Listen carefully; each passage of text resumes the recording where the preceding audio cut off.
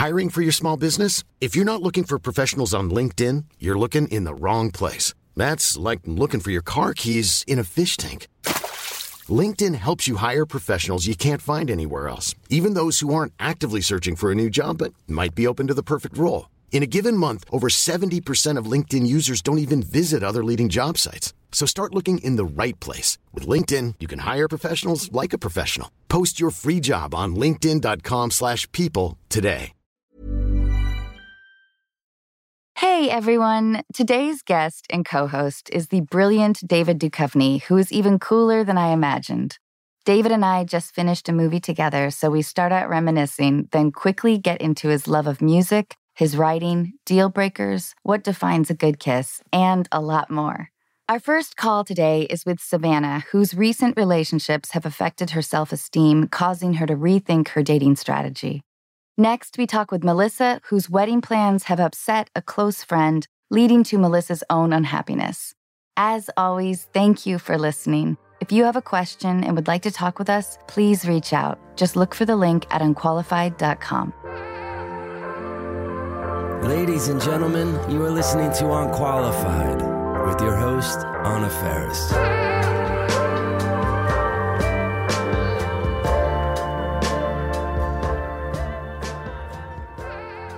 David! Hi, Anna.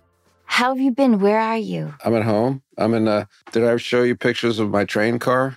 I'm in my train car. If you can see, but you can't really tell anything. Oh, it's beautiful.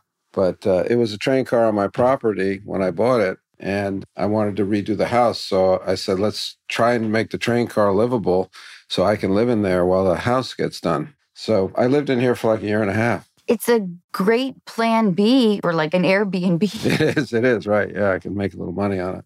For our listeners, David and I just worked on a project together called The Estate about a group of cousins that's fighting for a dying aunt's inheritance. Our director, Dean Craig, wrote this incredibly funny script, and David plays our pervy cousin Richard.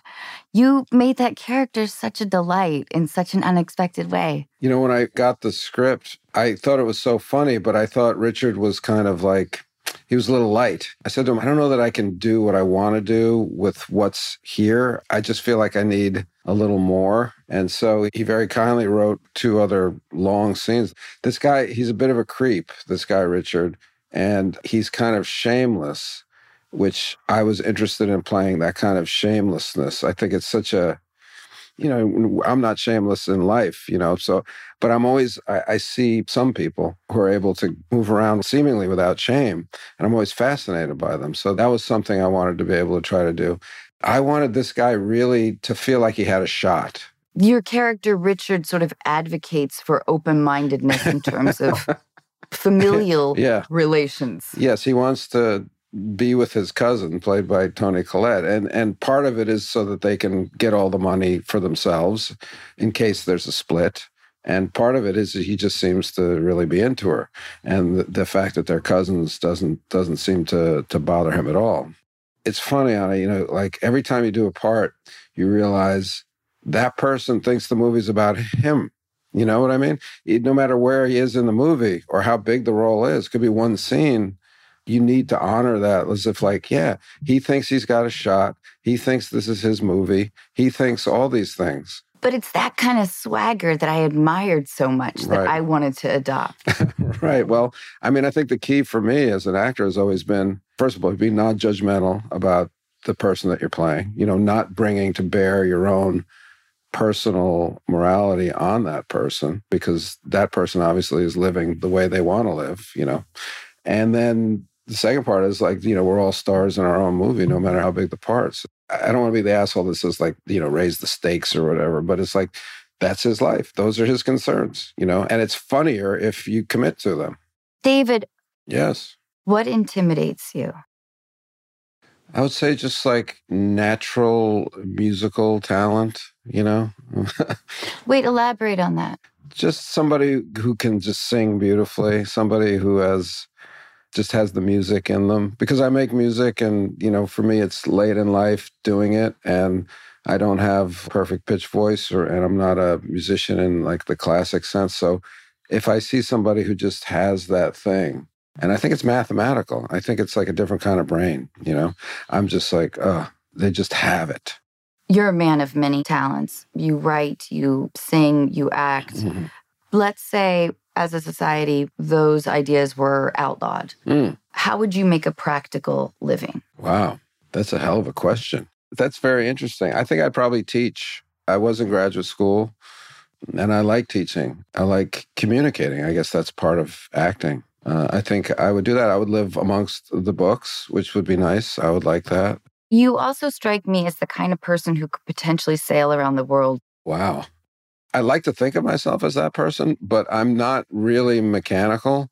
I'm not a car guy. I'm not a machine guy. So the idea of sailing around the world, I think I could do it in terms of some of the physical hardship and some of the mental loneliness. But the first thing that went wrong with that boat, I'd be a dead man. You know, I wouldn't be able to fix it. What was your first boss like?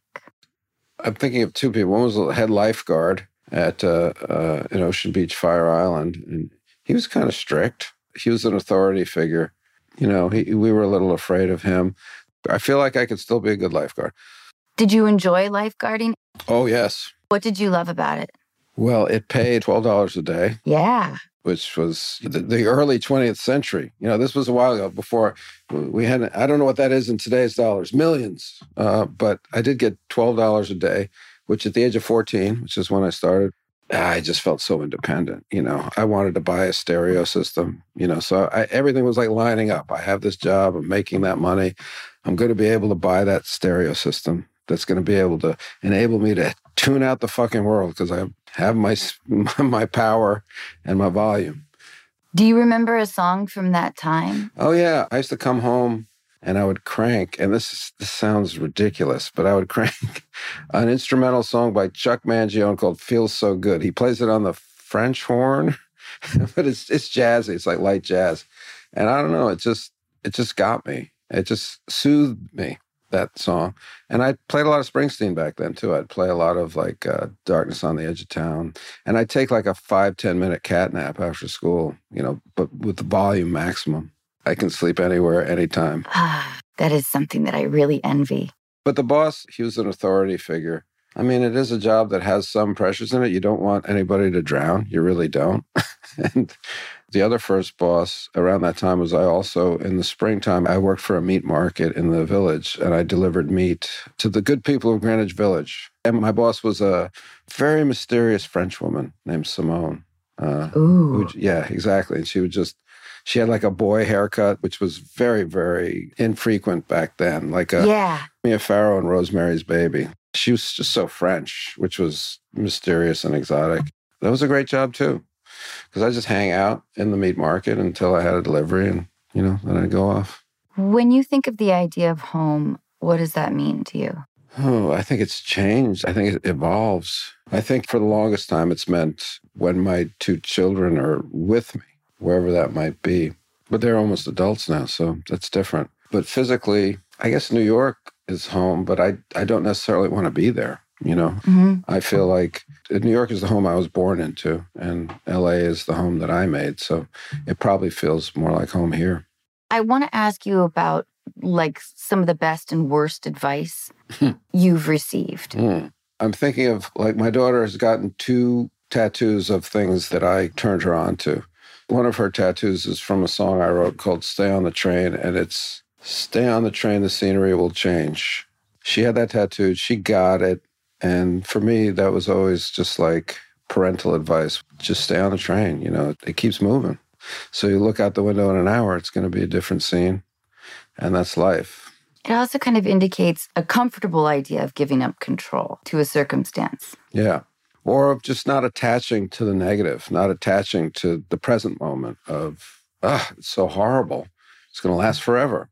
It's like when we're happy, we don't go, oh, it's so amazing. It's going to last forever. When we're happy, we have the opposite. It's like, this is going to pass so quick. Why can't we have that approach to sadness? Oh, I feel terrible. Oh, it's going to pass so quick.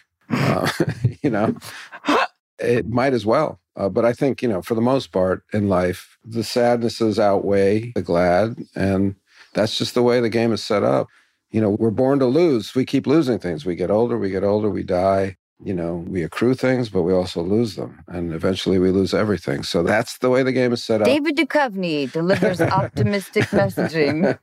No, but I do think about the gift of age a bit. Thinking about heartbreak when you're 17 feels like raw, like the first time you skin your knee or something, like your nerves are young. Yeah. As you get older, it is a gift, whether by design or not. Sometimes I think of it as numbness a little bit. Well, you've seen that movie, right? You've seen the movie. It played when you were 17. That was the first time you saw that heartbreak movie. And then you've seen it a couple times, and it always ends the same way. You go on, you live, and you fall in love again. And that's an amazing thing, because when you're young, you think, this is it. Yeah. I just think it's experience. And that's the other thing. It's like, if you're talking about inspirational teachings, words can help, but it's experience is really the only teacher, right? I mean, you know that as an actor. Yeah. Were you ever given a discouraging moment by like a mentor or a teacher? Yeah. Yeah. I mean, I don't know if I told you, but when I tried out for the choir, and again, this is going to go into money, because I'll give you an insight where I was at when I was young. I was like, I got to get money. Money was important. But in grade school, I went to Grace Church School in New York, and they had a choir, and they paid the choir, not a lot, but they paid you a few bucks a month because you would have to come in on Sundays and sing in the church or whatever. And not only that, but I don't know if you've probably never been paid by a church, but they cut you big checks. I mean, physically big checks. It's very impressive. It's like a golf tournament. I've never received the big check. It's very impressive. Hard to cash in at the bank. Yeah. So I was taken with both the size of the checks and the fact that I'd be getting a little money. And my friends said, oh, nobody gets rejected. Nobody. And so I auditioned in front of the choir, which is what you have to do. And the choir master said, I'm going to play a note on the piano, and I want you to sing the note after it. And I thought he meant the note after the note he was playing. I was too literal. So he'd go like, boom, and I go, boom. And whatever he would play, I was not singing. I wasn't trying to sing that. And I just remember the look of consternation on his face, on my friends' faces, and I got rejected. And it was mortifying. I felt, publicly shamed.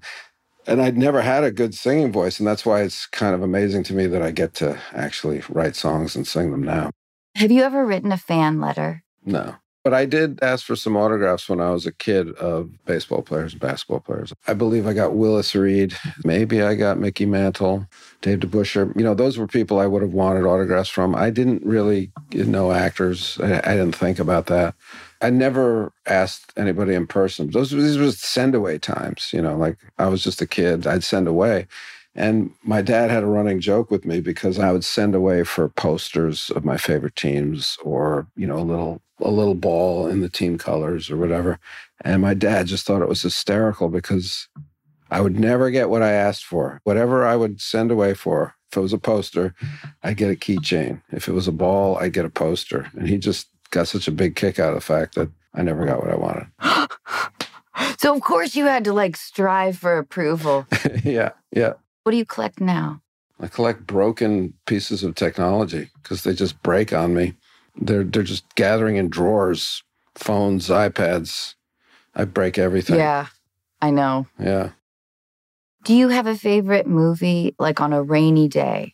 I mean, there are movies that I'll stumble upon, not being able to sleep or whatever, or being on location and getting home at 2:30 and flipping on the TV because I can't go to bed yet. And I'll say, okay, I'll watch 10 minutes of this. And I can't. I watch the whole thing. The Godfather or Casino or Boogie Nights is another one. Those are 3 great choices. Even if I start in the middle of any of them, I'm like, I got to stay here for another hour and a half and watch this. Will you tell us about a formidable struggle, something that was in your youth that felt defining in some way? Divorce is a big deal, right? So my parents divorced when I was 11. It's like 1971. The 60s have happened, so it's a little more laid back. But still, divorce was a stigma. It felt like a secret. It felt like a failure somehow on my part. I don't know why. Kids can feel that way. I didn't want anybody to come to my home. It was different. that sent me out into the world maybe a little earlier than I wanted to go. I ended up wanting to be out of the house a lot. I ended up not wanting to be there. So I was into sports, I did my work. I found reasons to be away. Yeah. If you could rank your triangle of film work, music, writing, in terms of personal satisfaction, what they give to you. Yeah, I don't know that I could rank them, because one of the things that's so much fun for me about certainly music and somewhat with writing as well is that I'm new at it, and I get to be 21 in my soul. I have this kind of curiosity and excitement about the whole thing and just wonder, oh my God, it's happening. I did it. Wow. I didn't know I could. I know I can act in a movie. I know I can act on a TV show. I've done that. It's better or it's worse. It's fun or it's less fun, but I know that it can happen. I can't imagine the sense of like sort of cohesion if you have like your band behind you and everyone is like speaking this language. Right. Yeah. That feels very unknown to me. Yeah. It's unknown to me, and that's the thing is like sometimes I can't let myself get taken out of that moment. But if I did, I'd be like, the fuck are you doing up here? This was never supposed to be part of your life. This was never even a pipe dream, so it comes closer to gratitude with things like music and writing. And yet, post-pandemic, I found a lot more gratitude acting, and maybe you can speak to that. Really? Yeah, it's Good. Just like, wow, I spent a year not doing it, or almost 2 years not doing it.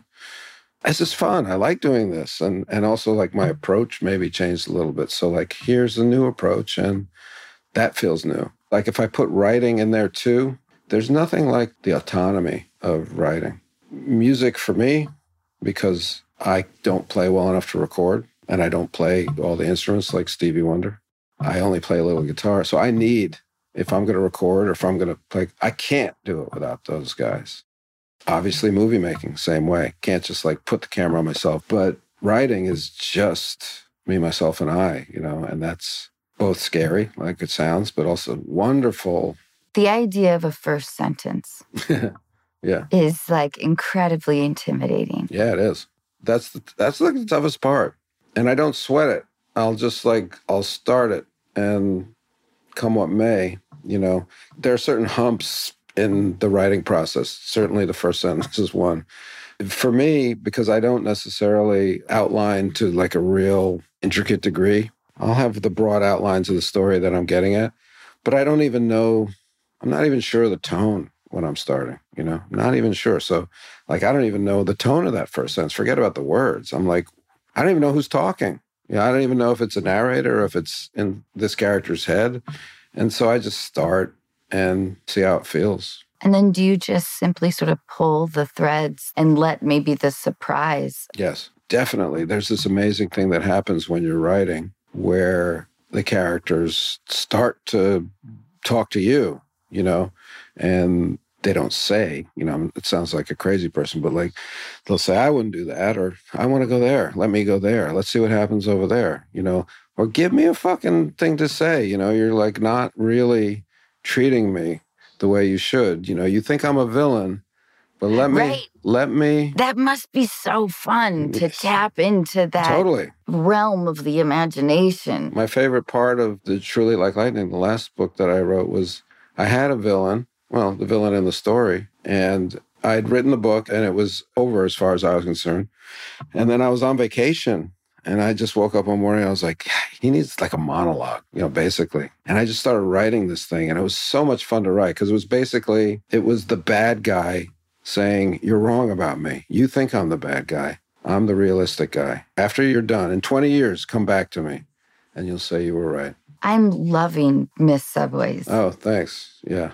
I also want to talk to you about The Bubble, which I've only seen the trailer for, which looks fucking awesome. It's very funny. Will you tell us a little bit about it? Yeah, The Bubble is a Judd Apatow film where you have this huge movie franchise like a Fast and the Furious or Jurassic Park, and the pandemic has happened, and these actors in this franchise called Cliff Beasts have decided that they will brave illness to go back and grab some cash. And they don't necessarily like each other because they've been at it for too long and they're competitive and all the weirdnesses that actors get into. So we enter into a bubble, a quarantine bubble, and start to make the movie. And over the course of the film, we just grate on each other so much and also come to almost blows with the producers and the studio that we band together to escape from our own movie. What I think sets it apart for Judd Apatow, who directed, is that the footage of us in the franchise, in the Cliff Beast movie, which you see a bunch of because we're shooting it, it looks as good as any, the funny part isn't like that sucks. The funny part is like that looks like it could be a real franchise. And I play an actor who, and I totally respect this guy because he's a total pain in the ass and he's a jerk, but he wants this movie to have an ecological point of view. Like the Cliff Beasts are dying because we've screwed the planet. Right, you get to play like a self-righteous character. I love it. Well, he wants to make Don't Look Up, not Fast and Furious, Right. And so it's kind of a cool of the moment, point of view where, why do we have to kill the dinosaurs? That's my thing too. It's like, they're beautiful. We're the problem. Man is the problem. This kind of stuff. That's like taps into a sort of a youthfulness that actors can sometimes have that reminds me of sophomore year in college. Well, for me, it's also like I've been that guy. I mean, certainly not as, I hope, not as big a pain in the ass as this guy is in the bubble. But certainly, I've been involved in like big juggernaut type franchise things. And I've said, hey, can we do a little better? I know we're just entertaining. I know it's entertainment, but can we say something? Can we say something? No, you can't say something because that alienates, this percentage, whatever, like that. Oh, yeah. It's like sort of the summation of my journey with the House Bunny. Is it? How so? I think I was telling you this on set that I wanted to know what happens when you've invested your 20s and maybe into your early 30s living in that world at the mansion. I wanted to play like a lower tier Playboy bunny who gets essentially kicked out, has to move on. And she wasn't one of the ones that married somebody rich or whatever. Right.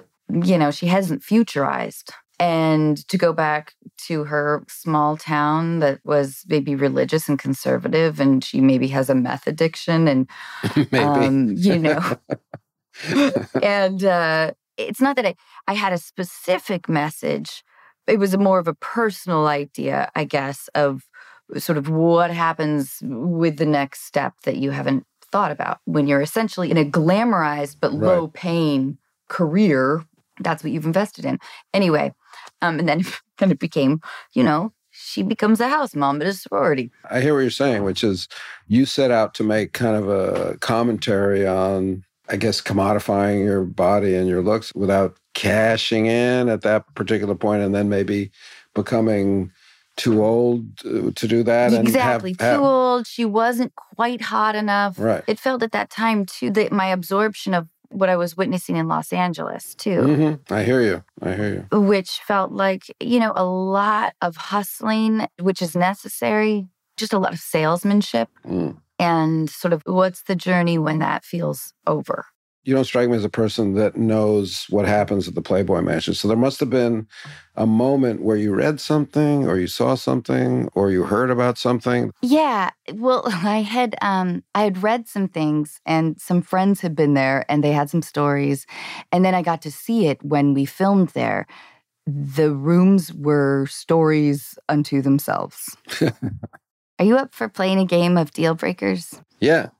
So for the sake of this, for the podcast, we're going to assume that you are on your first date. Okay. It's not the first date of my life. It's the first date with this person. Yeah. Okay. On this first date, you find out that they believe the moon landing was a hoax. Yeah, it's a deal breaker. Right off the bat. Yeah, it's a deal breaker. Would you be inquisitive about it or would you kind of excuse yourself? I don't know. I don't think I'd excuse myself. I'm just going to order another drink or two, I think, right away. Okay, next date. This is a different person, right? Yeah, It's a different date. Yeah, different date. They tell you that they were a contestant on The Bachelor. Oh, I'm like, tell me more. Yeah, sure. They made it to the 4th elimination. Right. Yeah. No, not a deal breaker. I'm good. They talk trash about their ex. I don't mind that. I don't like talking trash in general, but people get twisted up about exes, so yeah. All right. No. I think that's generous. Yeah. You notice that they agree with everything you say. Oh, I'm just thinking I'm like so self-centered. Maybe I wouldn't even notice that. I don't know. Yeah, that could be annoying. Yeah, that could be definitely annoying. I completely agree. Yeah. Every immediate member of their family is a convicted felon. That's kind of sexy. Yeah? Yeah. What if they're a terrible kisser? Yeah, that is a deal breaker. Yeah? What does that mean? You asked the question. I know, but it's kind of a tough thing to assess. Kissing is a conversation. It's using your tongue, but not with words. You are engaged in a give and take. And it's like kissing at somebody who's not listening. When you have an intimate scene, and because I haven't had that many in the world of comedy, how do you make your co-star comfortable? Well, now they have intimacy coaches, right? In the last few years, I think ever since Me Too, movie sets have really tried to become very safe in that way for everyone involved. It's no longer like, say, when I did Californication, there were no intimacy coaches. But I would always say, if we're going to do a sex scene or a makeout scene, I would always go to the actress or actor or whatever, and because I had to kiss Evan Handler once. So it's like, I would say, well, what are you comfortable with? And we'll figure out what looks right. Obviously, real kissing looks like real kissing. It doesn't look sexy that often. Like what is real in life doesn't look great on camera all the time. But I would always just say, look, what are you comfortable with? What do you want to do? And we'll make it work, whatever you're comfortable with. It's not sexy. I just think of it as another scene. I like that. I know that you are a man with an incredible vocabulary and a love of language. If you could take a pill and be able to know another language, what would it be? I'd say a Chinese dialect. The Romance languages, Italian, French, Spanish, I hear them and there are familiarities to it, even if I don't understand what's being said. But I listen to Russian or I listen to Chinese and I'm like, I have no clue. I have zero. Like those sounds. There's not one, I know zero. That would be an interesting box to open up. Totally. This is fun. Should we talk to some callers? Yeah. Let's talk to Savannah. Hiring for your small business? If you're not looking for professionals on LinkedIn, you're looking in the wrong place. That's like looking for your car keys in a fish tank. LinkedIn helps you hire professionals you can't find anywhere else, even those who aren't actively searching for a new job but might be open to the perfect role. In a given month, over 70% of LinkedIn users don't even visit other leading job sites. So start looking in the right place. With LinkedIn, you can hire professionals like a professional. Post your free job on linkedin.com/people today. This Mother's Day, celebrate the extraordinary women in your life with a heartfelt gift from Blue Nile. Whether it's for your mom, a mother figure, or yourself as a mom, find that perfect piece to express your love and appreciation. Explore Blue Nile's exquisite pearls and mesmerizing gemstones that she's sure to love. Enjoy fast shipping options like guaranteed free shipping and returns. Make this Mother's Day unforgettable with a piece from Blue Nile. Right now, get up to 50% off at BlueNile.com. That's BlueNile.com.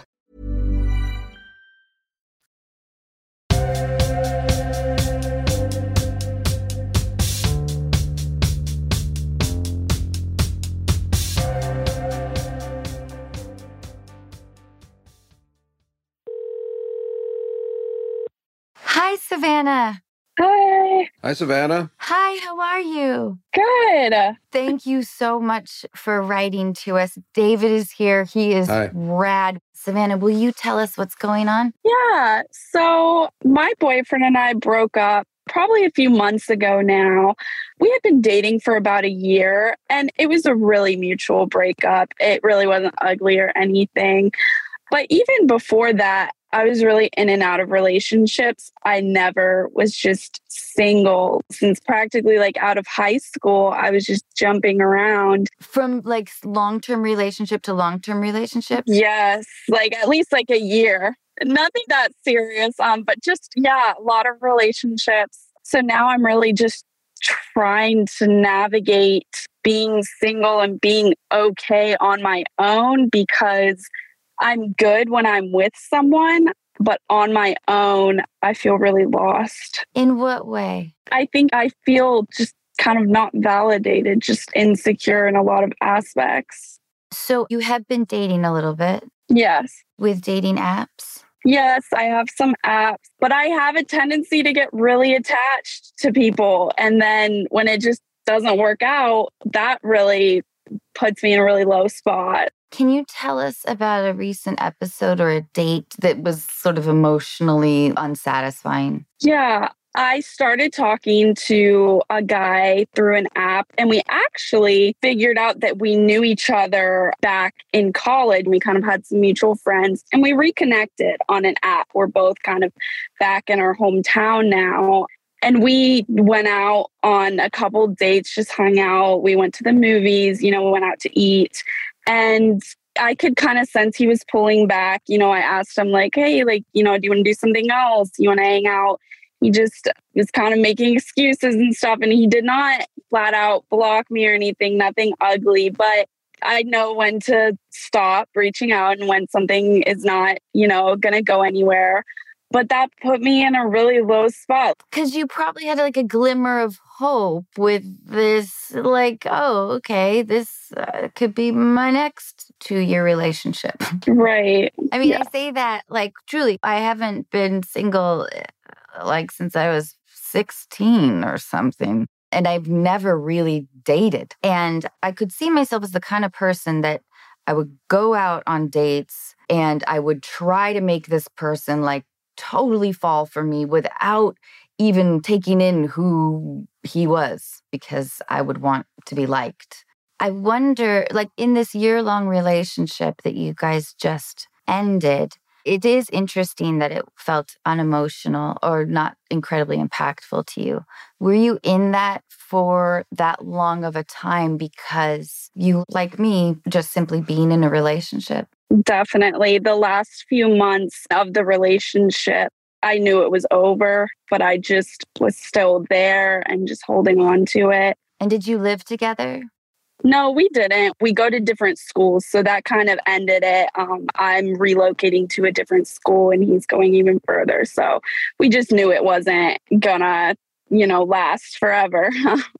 I relate to this idea of, when you're single, not feeling your best self. And I think, that was kind of the first thing you said about yourself. And I think that's a real key for you to not figure that out, because that's like a lifetime thing. Like we all want to feel whole on our own. It's a lifelong focus and a lifelong journey that way. But I think you're asking the right questions. I think you're right there. You're right in the right place. And I don't know the answer, right? Like none of us know the answer, but I think that's the key.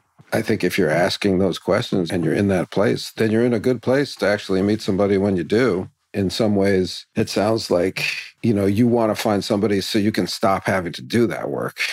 Like it would be nice if somebody else validated me instead of me, And sure, yeah, that's nice. Yeah, that's wonderful when that can happen. But I think you're in a really good spot, even though it might not feel that way to you. I think that some of us, especially if you've gone from back-to-back relationships, we look at being single as almost being unemployed. Yeah. And I really admire people who are very comfortable being single and look at it almost as freedom. And sometimes we talk to callers that feel a little overly picky because they want to defend their singleton, but the society is telling them, no, you're supposed to be with somebody. And you're moving, did you say, Savannah? I have already moved. I'm getting ready to start law school. So I relocated and I start in the fall. Well, I validate you for that, Smarty Pants. For Thank sure. you. Congratulations. Thank you. How would it feel in your gut right now if David and I were like, you need to stay single for the next at least 10 months? Savannah, I would never say anything like that, by the way. That's all Anna. So No, it's like a gut check. It definitely is something that my gut says that's what needs to happen. It's not necessarily what I want. It's not comfortable, but I think it needs to happen so that I can be good for the next relationship. well, here's the deal is like, okay, Anna says that to you and you agree. That doesn't mean you can't be surprised. Wow, how great would that be? That'd be like Totally. in 2 months, somebody shows up, you're like, oh, fuck that 10 months. Yeah. This guy's great and he really digs me. So that's the good news is like, yeah, you could say something like that and that would be a really good mindset to go forward with, but also go, oh, yeah, I'm open to surprise. Definitely. The large consensus, having talked to a lot of callers who do dating apps, it feels like 70% of the time it just feels kind of bad. Yeah. Like my mom she never let me look at women's magazines growing up, but I always had this feeling, kind of like Instagram maybe, where you just feel kind of bad and you don't know exactly why. So I do think that is a part of this journey, that with being able to have so many dates all the time. Yeah. I think inevitably it's like everybody's looking for different things. Everyone's getting like their character on. It's probably really boring sometimes. It's probably tedious and a chore. And I just wonder if you just give yourself a minute to kind of have this time. I totally forget that that's the way people date now. I've never been on a dating app. When Savannah says dating, I think like that's a guy coming up to her somewhere and says, hey, I like you. Can I have your phone number? It so doesn't work like that. It's harder. It was harder back in the day to date. That's why I said open to surprise. But I guess with apps, there's no surprise. It's just like it's right there. It's always right there. I gave myself a challenge for a while in college. Then I did it later, which was to compliment a stranger every day. And it wasn't for relationship purposes. It wasn't to be asked out or anything. It was just a small way to engage with my own uncomfortable social skills and to make someone feel good. I also did this weird thing where if a truck said, like on the back of a truck, if it was like, bad driver, whatever, call this number, I would call and say, what a good driver, driver 8439, which the only delight there was me being proud of myself for being weird, but also the person on the other line being like, what? Like never having heard of something like that. But the idea of like just simple acts of social engagement is sort of a broad idea to Savannah, because it's just that everyone's down here on their phone all the time. Yeah. So of course we're dating like that. Have you started school yet? I'm starting law school in the fall, August. You're going to be close to a lot of new different people. I mean, it's like not going to be a dating app. You're going to be meeting people. Yeah. You're going to have a hell of a lot of work to do as well. Not so much time to give of yourself to another person. So I think it's going to be a big change. It's going to be a big change. Do you have a close group of friends? Not really at this point. Savannah, I feel like we have a lot of things in common, because in a relationship, I can be very neglectful towards, and I'm also, a homebody anyway, but I wonder if it's actually kind of a good time to maybe nurture some friendships or some ideas in that world, because I truly think the whole dating app situation, of course, it's just going to feel bad and kind of drag you down a little bit. I also, and I've said this a lot, David, I've really noticed that after the quarantine, sort of after this experience where time melted and we were reflecting and we were anxious and bored at the same time and trying to figure out what our priorities are in life or whatever, that with this sort of emergence, people are really putting a lot of pressure on themselves to get everything figured out. It's like a sudden wave that I really have noticed, because it's just been an interesting idea talking to callers during that time that were going through a lot of reflection. Like, I hate my mom. Is that okay? To now, like, should I get married? So just know, Savannah, you're not alone at all in sort of the pressure. And you're recovering from a rhythm Even if it was an undramatic relationship that was maybe perfunctory, there was still a rhythm and a pattern to it. Yeah, I think you hit it on the head with the apps. It's not good right now. I need to just focus on the new friends I'm going to meet organically. It's Totally. Yeah. Actually, Totally. in person, you're going to meet people. Yeah. Yeah. I can't wait. I'm excited to get back in good. person. Do you think you could maybe plan a trip or do something exciting before you go through the intensity of law school? Yes, I actually, back when I was with my boyfriend, we did fly out and see one of my old friends, and it was a really fun time, and I really enjoyed it. I would love to go back and see her, on my own again. That would be really fun. Definitely. Take a road trip, take some time to yourself if you can afford to, and do something that's a little bit out of your comfort zone that's not risking your precious ego, Yeah. I mean, I could plan a backpacking trip around Italy for you. Well, I also think even if your last relationship didn't seem so intense, we've all been stuck with who we're with. He was the guy you were seeing, There was way more focus than might have been 5 years ago on that person. You're right. Even if it was an undramatic relationship, it was certainly concentrated. That was your human contact. Yes. That was your physical contact for the past year. That's a lot. There's a lot going on there. So I'd give yourself a break on getting over it. Yes. Yeah. Take a little time. You've got till August Yes. to nurture some of your passions, some of the world that you weren't able to because of, the fundamental compromise that we all bring to the table in a relationship. It's sort of exciting. I am really excited. Yeah. Good. And it's nice to see you smile. When you were talking about some of the dating stuff, you could feel the heaviness that it brings. This is the time of your life you're going to look back on and go, oh, why was I miserable? Should have been so happy. I was free. I had no responsibility. I blew it by moping around for that guy. Yeah. Right. I think this is a good plan, Savannah. Will you please be in touch? I want to know if we were helpful or not. Yes, of course. Thanks again so much, Savannah. Thank you, guys. Bye. Bye.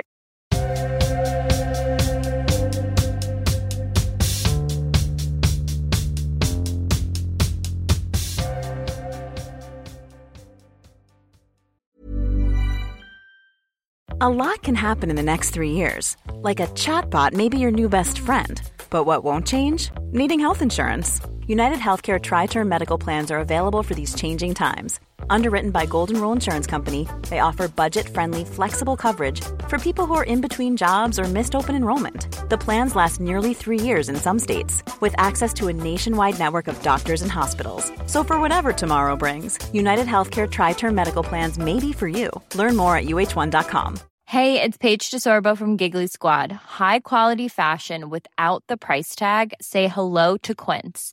I'm snagging high-end essentials like cozy cashmere sweaters, sleek leather jackets, fine jewelry, and so much more. With Quince being 50 to 80% less than similar brands. And they partner with factories that prioritize safe, ethical, and responsible manufacturing. I love that. Luxury quality within reach. Go to quince.com/style to get free shipping and 365-day returns on your next order. Quince.com/style. David, I've totally noticed people fundamentally feeling lousy with dating apps. Yeah. It's so foreign to me. On the one hand, it seems like, oh, man, if I was 20, that would be glorious, right? On the other hand, in actual practical operation, it's probably not. Yeah, I think there's a lot of opportunity, but most of it just sounds like it feels awful. Okay, well, let's talk with Melissa. Hi, Melissa. Hi, Melissa. Hi. Hello. You're here with David Duchovny, who is just awesome. I know he is. That's great. Thank you. Thank you so much for your letter. Will you tell us all what's going on? Yeah, absolutely. I'm getting married next year. Congratulations. Thank you. It's actually my and my fiance's second wedding. So we're doing things kind of traditionally, but very different from the first time. I had a very, very small wedding. I had maybe 5 friends that I included. 2 of them were family. So it was very small. This time when Matt proposed, he said, we're going to have an actual wedding. And I never thought of myself having an actual wedding before. So it's a very special time and exciting. And I'm really looking forward to it and trying to make the best choices. A big party right now feels right. We need it. We want to celebrate and we want everyone to have a great time and, not just for us, but that's absolutely something that we've been thinking about is we want everyone to just have a big party and have something to celebrate. So I don't see a problem. Not yet. Not yet. I've been trying not to have a problem, but one has come up. So my bridal party, that's a very difficult decision to make for anyone. And I went through, a lot of conversations with my fiance and kind of talking about what we wanted to do. And what I opted to do was ask my childhood friends to be a part of it. And they are actually the reason I met him, because when I was leaving my last relationship with an alcoholic and I was really struggling with that, and I went to see my friends in New Jersey and I explained that to them because nobody knew what I was dealing with for 3 years. And I said, this is what's happening. I'm leaving. I'm getting back out on my own. I have to start over. And one of my childhood friends put me on Bumble on a dating app, which is totally not my thing. But she did. And I was on it for 12 hours and met Matt, and I was scared of the app and got off. And he and I stayed in touch. And although he thought that I was pushing him away, it was probably the best thing for us. We both got off the apps and never looked back. Amazing. So. We were just talking about how dating apps are so discouraging, but here you are. Yeah. And how awesome that you kind of share that with your childhood friends. I still don't see a problem. Okay. I'm getting there.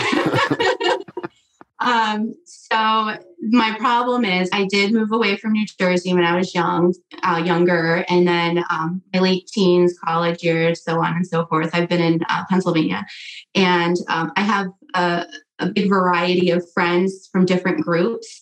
And one of my closest friends, when I moved here, I was in her wedding recently, and she was one of my few attendees at my first wedding.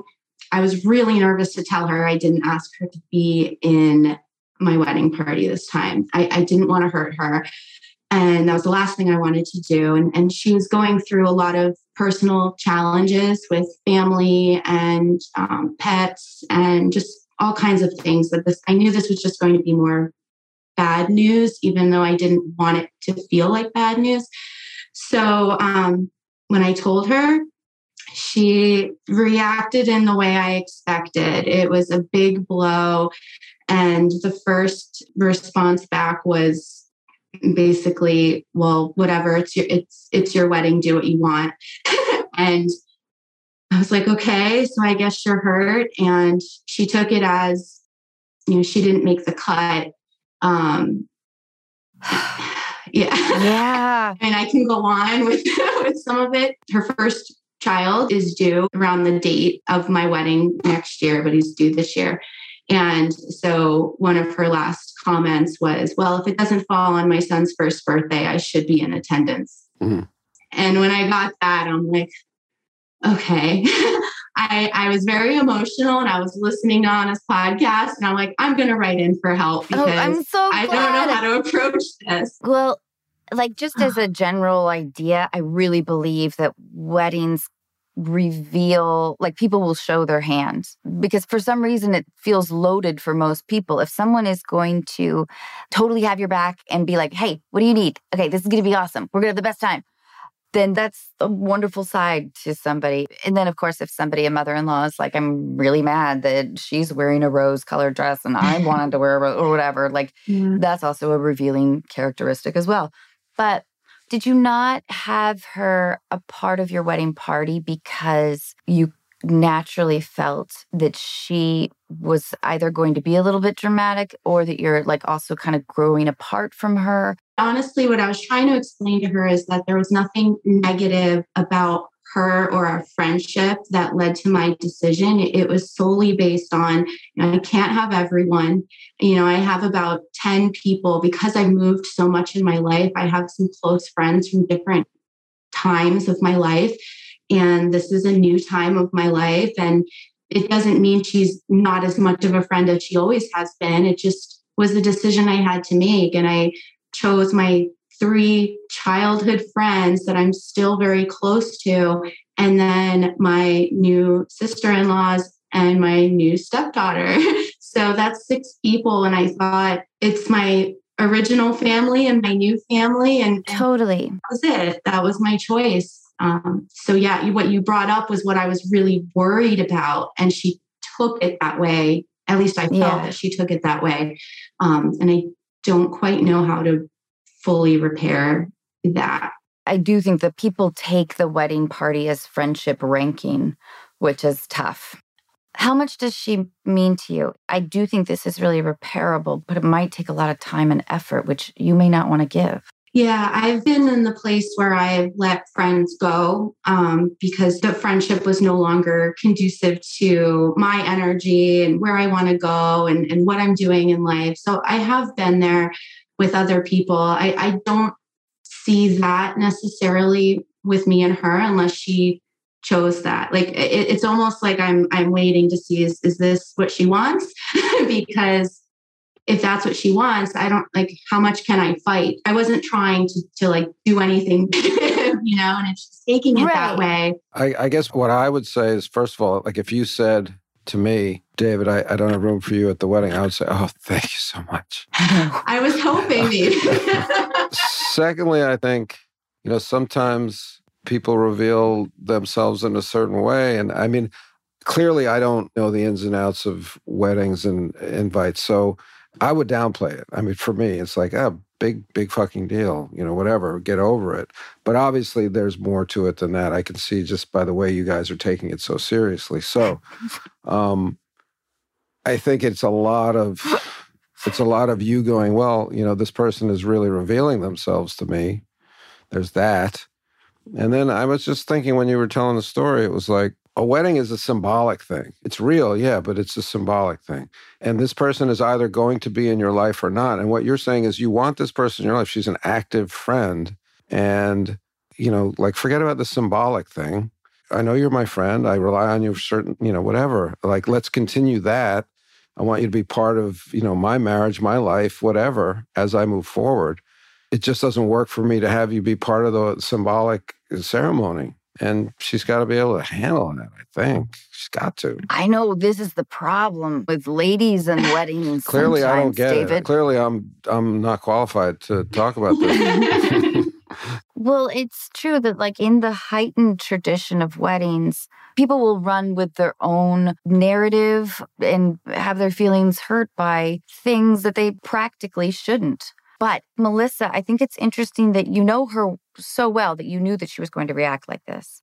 How was your very last communication? Was it the text? Yeah, we were texting. And then when I had written in, I cried almost every day, like thinking about it, because I wanted to. I'm so sorry. I wanted to reach out, but my fear was that she was going to take everything I said incorrectly, like a way that I don't intend. Yeah.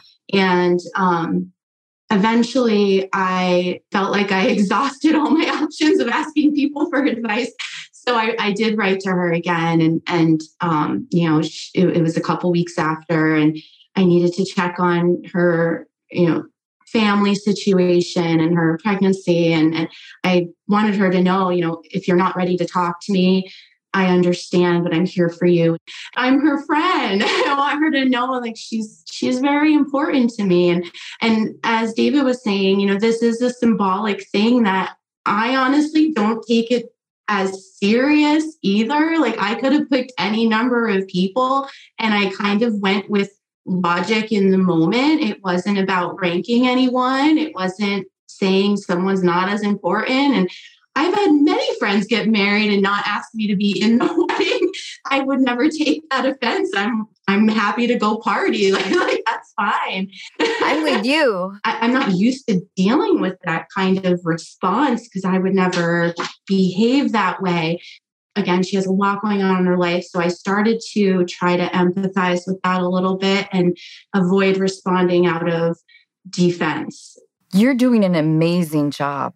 I think persistence, Melissa, because it does mean a lot that you've been emotionally upset about this. It would be something totally different if you were like, we've been drifting apart for years. I'm not even sure if we have anything in common anymore. That's a different story, but this person does matter to you. So I think persistence in continuing to show that to her, even if she comes back with immature, thoughtless, stinging responses, I don't want you to look around at your wedding and be missing her. Yeah, I really want her there and I want her celebrating with us and I want it to be a fun time for her as well. I don't want her to be sad during it or leading up to it. One thing I was considering that I didn't bring up to her at the point of letting her know she wasn't in the wedding party is maybe having her do a reading at the ceremony because we're not very religious or anything. And my friendship with her over the years, we've done a lot of concert going. And so I thought maybe finding some song or lyric, something that is meaningful to me and Matt, but also to reflect my friendship with her and how much I've loved being with her. That's really sweet. Is there like a dinner before the wedding? People do that, right? There's a dinner, right? It's called a rehearsal dinner, David. Yeah, there's supposedly a rehearsal dinner. Can you sit her at your table? Yeah, or like a toast at the reception afterwards, or like a reading, or being an usher.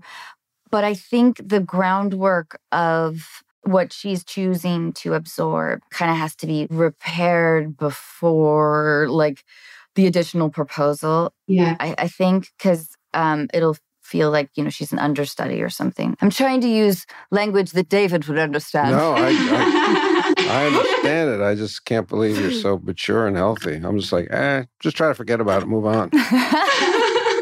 I would, if you have the financial resource to send her like a $200 gift basket filled with, whatever bath things or lotions, it's going to be like a month of sort of slightly gentle persistence. It's reassuring to hear what you're saying because, there was time in between me writing in and asking for advice and kind of being in that emotional trenches of it and then me trying to work through it on my own. And I recognized I just need to keep reaching out, the normal friendship I've been having with her over the last 2 decades. And eventually I'll get to the point where things maybe will normalize a little bit. The emotions won't be as raw.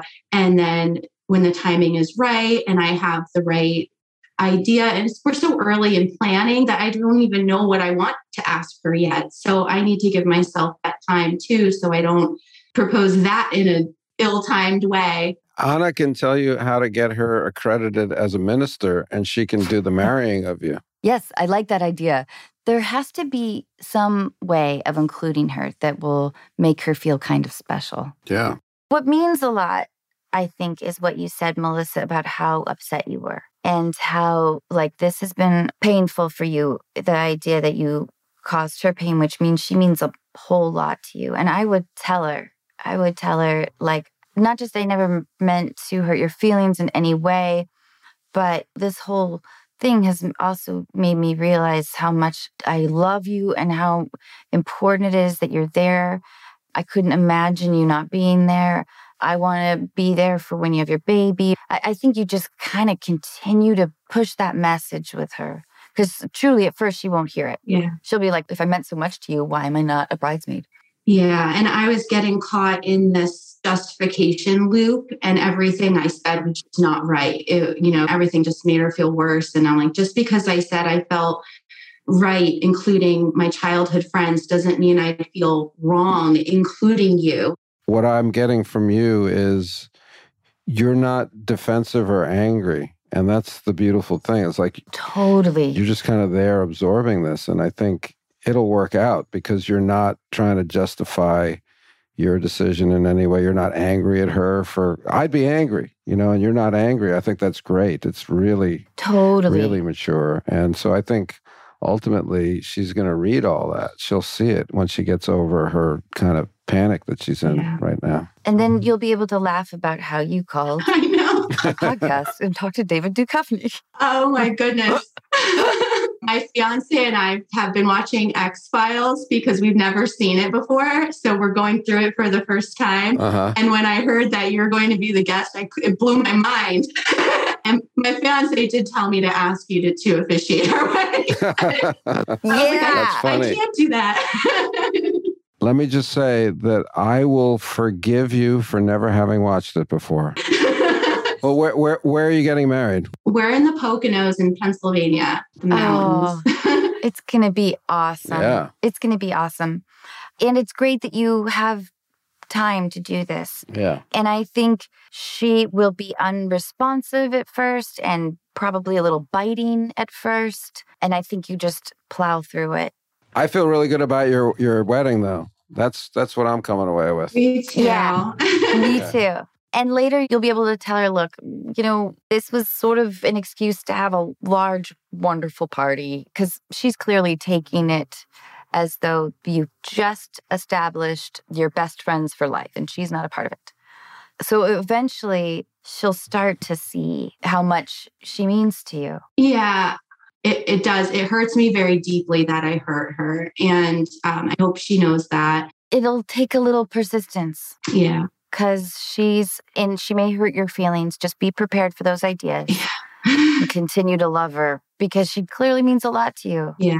But it will take like a month of being just like, I love you so much. Just until all the she time. says, stop with the bath bubbles already. I'm okay. I'm okay.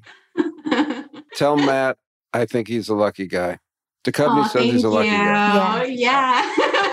Yeah. That's great. Absolutely. Thank you so much. Bye, Melissa. Thank you so much. Bye. Bye. Thank you so much. Bye.